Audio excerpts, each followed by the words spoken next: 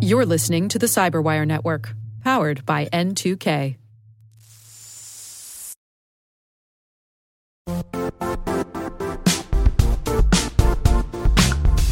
The IT world used to be simpler. You only had to secure and manage environments that you controlled.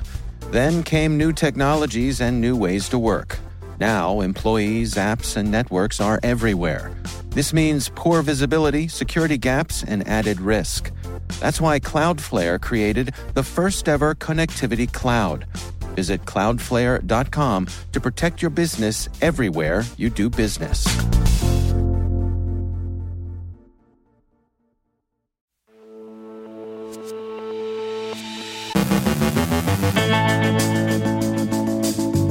Unpacking logo fails threat to Windows and Linux, the U.S. DHS's new healthcare cybersecurity strategy, and dual Russian influence campaigns. A look at supply chain risks, increased bot activity in retail, Meta's end-to-end encryption in Messenger, and Android's auto-spill vulnerability. On today's Industry Voices segment, we welcome Todd Thorson, CISO from CrashPlan, with insights on data resiliency, and the discovery of an alleged software kill switch in Polish trains.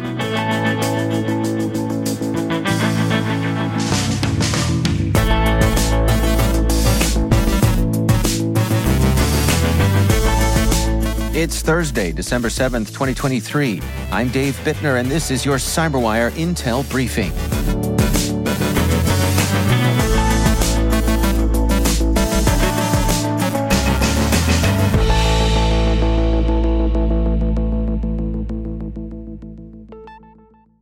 A newly discovered attack named LogoFail poses a significant threat to hundreds of Windows and Linux computer models from nearly all hardware makers, executing malicious firmware early in the boot process. This method allows infections that are hard to detect or remove with current defenses. LogoFail comprises about 24 vulnerabilities in the unified extensible firmware interfaces that boot these devices. It can bypass major security mechanisms like Secure Boot and similar protections, gaining high-level control over affected machines. Discovered by Binarly, these vulnerabilities have existed for years and impact a broad range of consumer and enterprise devices. The attacks can often be executed remotely in post-exploit scenarios, undetectable by traditional endpoint security products. The vulnerabilities were disclosed in a coordinated mass release involving UEFI suppliers like AMI, Inside, and Phoenix, device manufacturers such as Lenovo, Dell, and HP, and CPU makers including Intel, AMD, and ARM. The LogoFail attack exploits critical vulnerabilities in UEFI image parsers by replacing legitimate hardware seller logos displayed during the boot process with specially crafted images. This allows malicious code execution in the driver execution environment phase, leading to full control over the target device's memory and disk, including the OS. A second-stage payload can be delivered by LogoFail, placing an executable on the hard drive before the OS starts.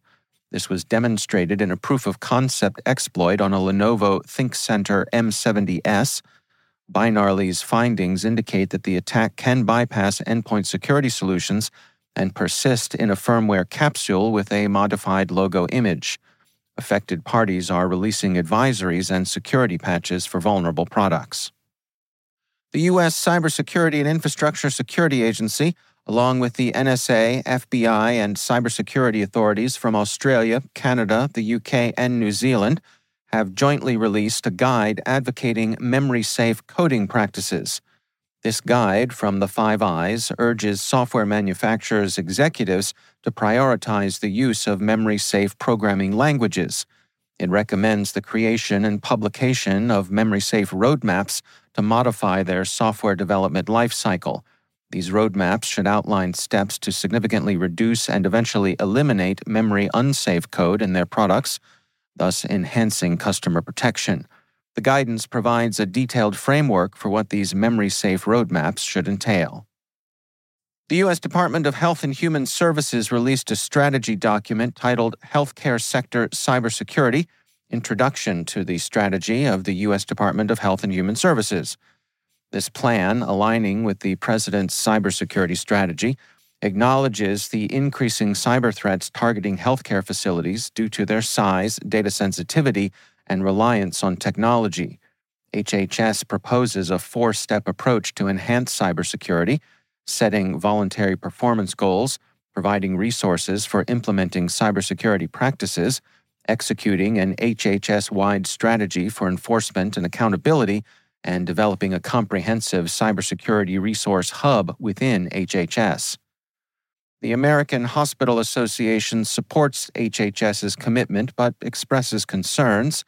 It highlights the challenges posed by nation-state affiliated cyber threats, requiring a comprehensive government response. The AHA also warns against overly strict or punitive regulations, noting that many vulnerabilities stem from third-party systems outside the healthcare sector's direct control. Coincidentally, former HHS officials Jose Arrieta and Janet Vogel revealed details of a significant cyber attack on HHS networks on March 15, 2020, coinciding with the onset of the COVID pandemic. Reported by Bloomberg Businessweek, the attack, believed to be state-sponsored, involved an unusually large DDoS attack, leading to the temporary shutdown of HHS systems. This assault is retrospectively viewed as a diversion for a more targeted attempt to infiltrate U.S. networks crucial to the pandemic response. Arrieta noted the attackers' detailed knowledge of the HHS network, including the locations of large data repositories, indicating a deliberate effort to extract specific information. The attack was part of a global trend where intelligence services exploited the pandemic to target vulnerable networks. Arrieta and Vogel suspect China to be the most likely perpetrator of this attack. Swifties beware. Russia's military intelligence service, the GRU, is reportedly using a disinformation strategy involving the misuse of celebrities' images paired with fabricating quotes criticizing Ukraine, as detailed by Wired. This campaign, aimed primarily at European audiences, falsely features celebrities like Taylor Swift, Selena Gomez, and Cristiano Ronaldo, portraying Ukraine as responsible for the war and misusing Western aid. The GRU's doppelganger operation, sophisticated in its dissemination methods, exploits Facebook's ad and content moderation systems to spread these false narratives. Additionally, the UK government has confronted Russia over the FSB's Cold River campaign, aimed at influencing UK elections. Described as a highly targeted operation, it involves selective leaks of information obtained through cyber espionage, aligned with Russia's geopolitical aims. The campaign, known by various names including Star Blizzard, employs detailed spear phishing and impersonation attacks. This includes creating fake social media profiles and using event invitations as lures, showing a stark contrast to the GRU's broader automated approach in the doppelganger campaign. Blue Voyant's State of Supply Chain Defense report highlights an increased focus on cybersecurity in supply chains. Key findings include that 85% of organizations have raised their budget for third-party cyber risk management in the past year, with 51% enhancing internal resources and 46% adding external ones. Monitoring of supply chain cyber risks has grown, with 47% of respondents doing so at least monthly in 2023, up from 41% in 2022. Additionally, there's a rise in reporting frequency to senior management about supply chain and cyber risk, with 44% doing so monthly or more in 2023, compared to 38% in 2022. Kasada's 2023 Holiday Bot Activity Report reveals a 198% increase in bot traffic compared to 2022.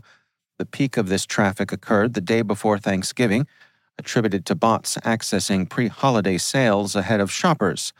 Interestingly, bot traffic was higher in October than in November, indicating that both humans and bots were actively engaging in early bird holiday sales. Furthermore, there was a significant 251% spike in login fraud attempts on November 25th, Cyber Monday, and the day after, highlighting the growing cybersecurity challenges during major retail events. Meta has begun implementing default end-to-end encryption for Messenger, a significant enhancement in user privacy. Loredana Crisan, head of Messenger, emphasized in a blog post that this development required years of effort involving the collaboration of engineers, cryptographers, designers, policy experts, and product managers. Meta initially tested end-to-end encryption in 2016 through a secret conversations mode and later extended it to voice and video calls in 2021. The feature was made available for group chats and calls in early 2022, and individual chats began testing in August 2022. Meta aims to complete the default end-to-end encryption rollout by the end of 2023. The engineering team faced challenges in adapting certain features like the sticker library and chat storage, necessitating a complete overhaul, as stated in their engineering blog. This move marks a significant step toward enhancing privacy and security in digital communications on the platform. Researchers at IIIT Hyderabad discovered a vulnerability named Autospill in popular mobile password managers, affecting their autofill functionality on Android apps.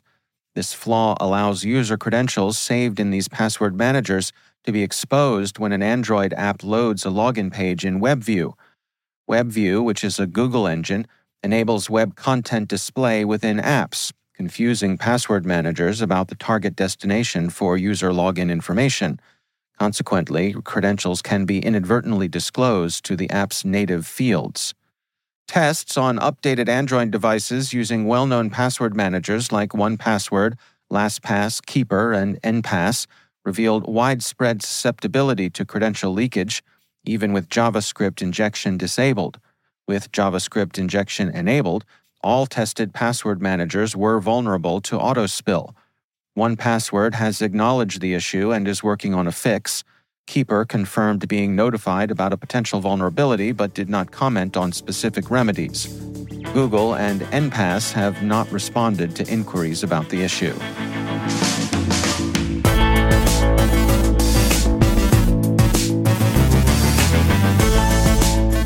Coming up after the break, my conversation with Todd Thorson, Chief Information Security Officer from CrashPlan. We're talking data resiliency. Stick around.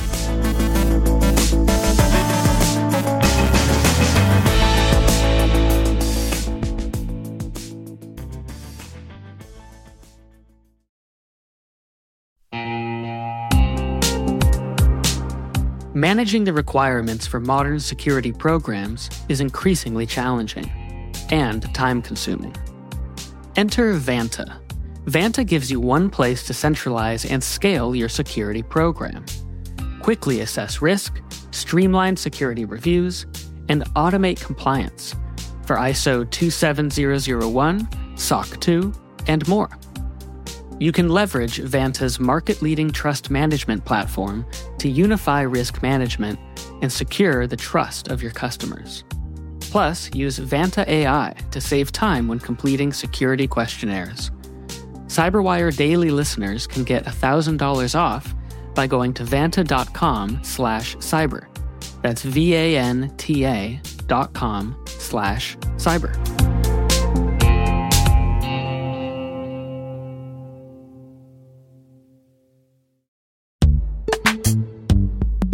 In the dynamic world of enterprise security, identity architects and IT leaders face a major challenge. Growth by repeated acquisitions multiplies the complexity of everything. Multiple IDPs, MFA providers, policy engines that all need to coexist. This can lead to fragmented user identities and policies that create security vulnerabilities and add access friction. Strata Identity solves this. Now you can decommission unneeded IDPs and consolidate the ones you'd like to keep without rewriting apps or disrupting users, engineers, and app owners. Plus, Strata's modular architecture makes it easy to integrate with any identity provider without manual maintenance and coding. Join the ranks of cybersecurity leaders using identity orchestration. Visit strata.io/cyberwire, share your top identity security priorities, and receive a pair of complimentary AirPods Pro. Offer valid for organizations with over 5,000 employees. Step into a new era of identity management at strata.io/cyberwire.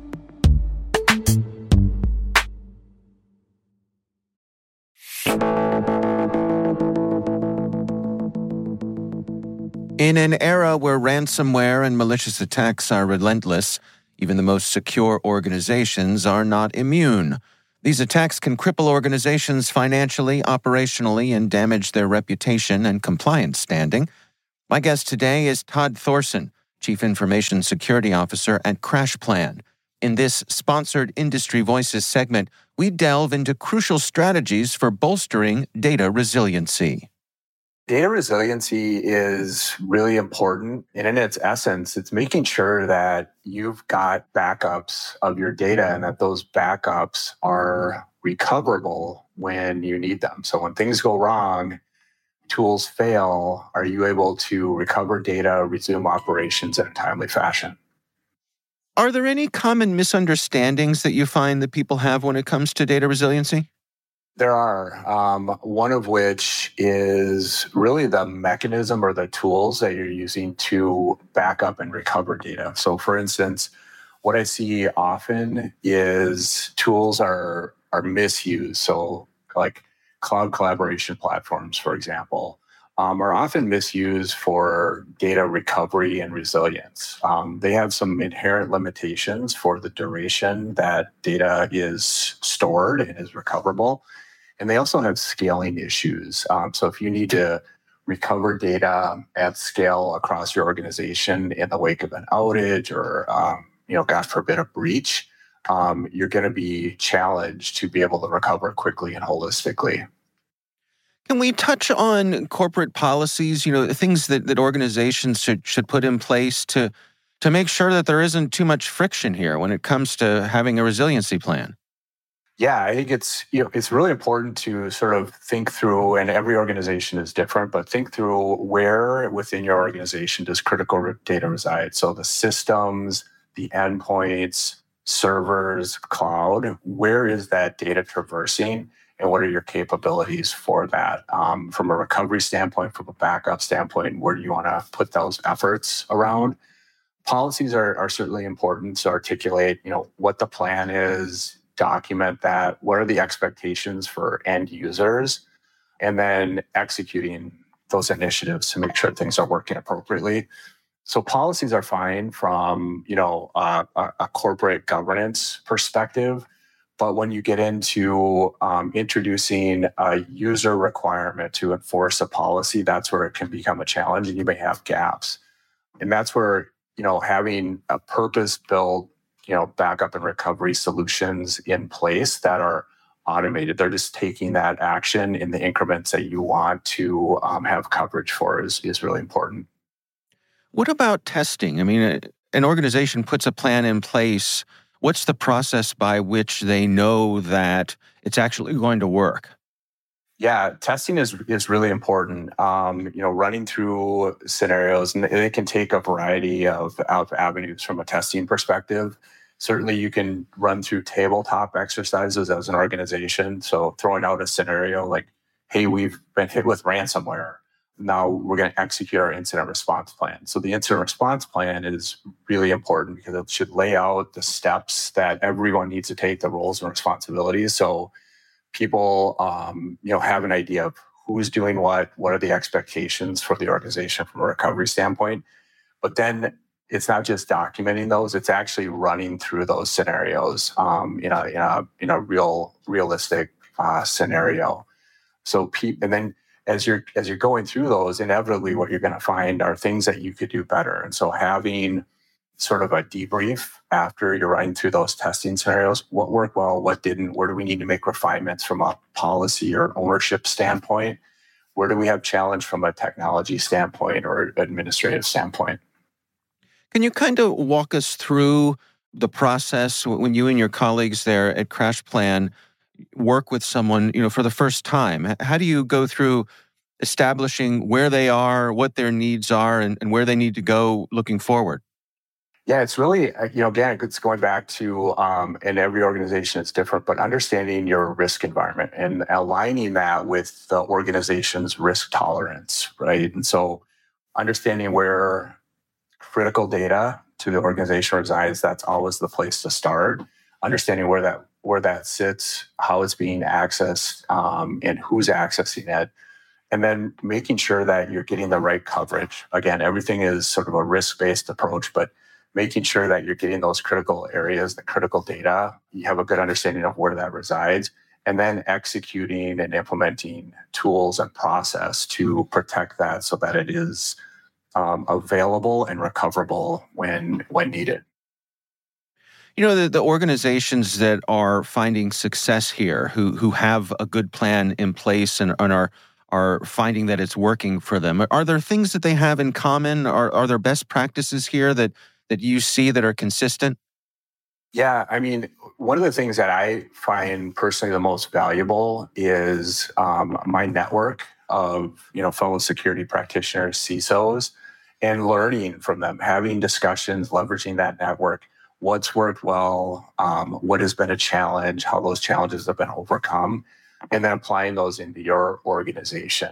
It's hard to create effective process in a vacuum. Certainly, you want to take your organization into account, but it's also important not to recreate the wheel. So that's where having that sort of network of peers that you can, lean on, share information with, and leverage as you're building out your program. It's never a one and done opportunity. It's ongoing. So you're going to make changes, you're going to make iterations, you're going to make continual improvements as you go through time. So one of the challenges I sort of always let people know is don't feel like you have to solve every problem right out of the gate. And it's not, the 10 commandments. So it's not carved in stone. Your policy is going to evolve. Your capabilities are going to evolve. Risks are going to evolve to the organization. So being able to pivot and iterate on that process over time is really important. And that's where the testing piece comes back to it, right? And so you're testing those capabilities, you're making iterative changes to improve your capabilities over time. So keep it simple. Don't feel like you have to account for every single potential contingency that could come around, but really start out knowing that you're going to iterate over time. Our thanks to Todd Thorson, Chief Information Security Officer at CrashPlan, for joining us.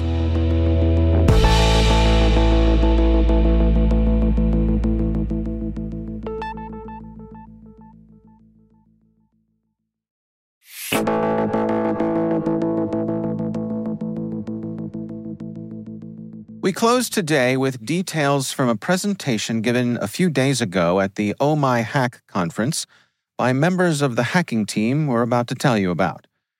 In spring 2022, the Polish company SPS faced a baffling situation. After performing maintenance on Newag's Impulse 45WE commuter trains, the vehicles wouldn't operate despite all diagnostics indicating that they were functional. The issue grew serious when multiple trains, post-maintenance, experienced the same problem, severely disrupting regional railway services. Faced with escalating costs and contractual penalties, SPS sought unconventional help and hired the Dragon Sector hacker group. The team faced numerous challenges, including a lack of documentation and difficulties in accessing and understanding the train's computer system. However, they persevered, uncovering startling facts. Their investigation revealed the train's software contained GPS coordinates of various Polish maintenance centers, including Newag's own facility. The software was programmed to disable train functionality after spending 10 days in these centers, a feature not documented in the 20,000-page manual. Additionally, the software contained mechanisms to lock the train if certain parts were replaced, and to simulate breakdowns under specific conditions, like reaching 1 million kilometers. The discovery of a remote communication device in the trains added to the intrigue, hinting at potential external control capabilities. Dragon Sector's efforts not only revived the immobilized trains, but also brought to light concerning alleged practices by the manufacturer Newag. Despite the magnitude of these findings, the response from Polish regulatory bodies remained limited, with only CERT Polska taking action by notifying law enforcement. The situation raises significant questions about manufacturer ethics, consumer protection, and the adequacy of regulatory oversight in the railway industry. Who knew trains could play hide-and-seek with their functionality? Turns out, when it comes to mysterious breakdowns, sometimes you need more than a mechanic. You need a hacker with a knack for digital detective work.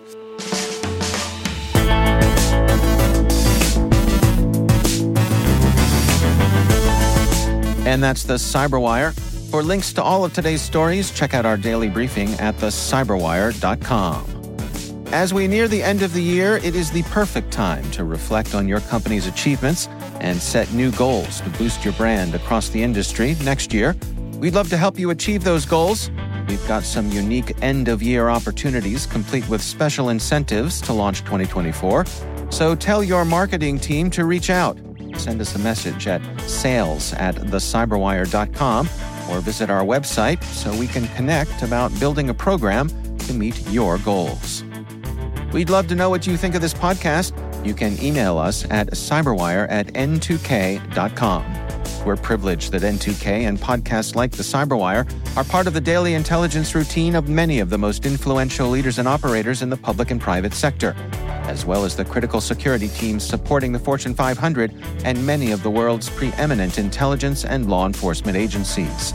N2K Strategic Workforce Intelligence optimizes the value of your biggest investment, your people. We make you smarter about your team while making your team smarter. Learn more at n2k.com. This episode was produced by Liz Irvin. Our mixer is Trey Hester with original music by Elliot Peltzman. Our executive producers are Jennifer Iben and Brandon Karp. Our executive editor is Peter Kilby, and I'm Dave Bittner. Thanks for listening. We'll see you back here tomorrow.